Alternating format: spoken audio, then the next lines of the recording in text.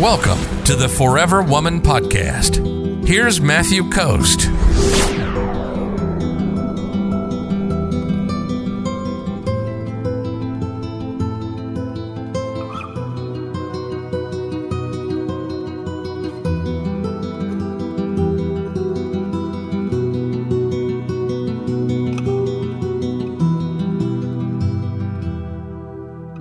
If you go into a contact, he reaches out and then acts like nothing happened.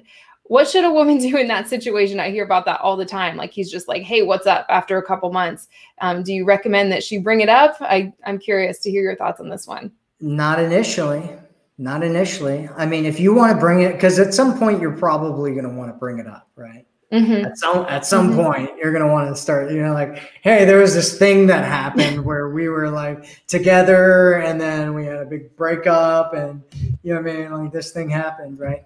But you shouldn't be bringing it up immediately. Don't bring it up immediately because you want him to start feeling positive emotions associated with connecting with you. If he reaches out to you and you're like, I can't believe you, and you start bringing up all these negative emotions, he's going to start associating, okay, if I message her, she's going to bring up these negative emotions, right? Whereas if he messages you and you start talking and then, you're having flirty, fun conversation and, he meets up with you and you go and you meet up. And when you meet up, you're, having a good time and then you bring it up, right? And you talk about it a little bit. And on the other side of it, because you weren't blaming and attacking or any of those kinds of things, you're just being curious and asking questions and just letting him know how you feel and not coming from a place of attacking or expectations or blame or you need to apologize or any of that kind of stuff.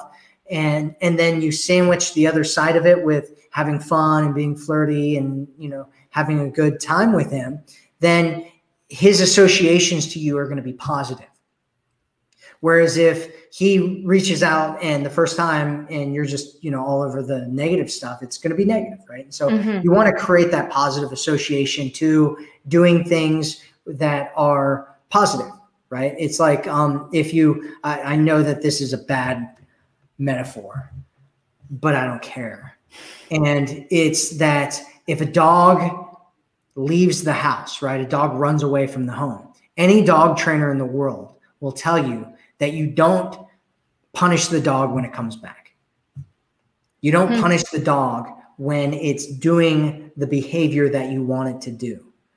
You punish the dog when it's doing behavior that you don't want it to do, right? So that's why they have like shock collars and stuff, right? So all you need to do is get a shock collar for your guy. I'm just joking. But seriously, like you want to create positive associations to pursuing you and chasing you and investing in you. And so if you're bringing up negative stuff, you want to build up that emotional bank, right? Just think of it as like a bank account. Like he has a bank account with Riki Cowgirl's name on it, right? And when you meet, you're first talking, that emotional bank account's low because you guys went through a breakup and all that kind of stuff.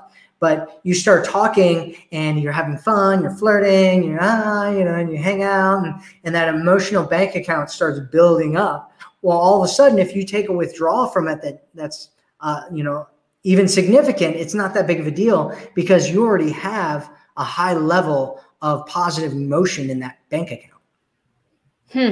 Interesting. I like that. I like that a lot. If you're ready to attract a man who loves you, sees you, and cherishes you, visit theforeverwomanformula.com right now.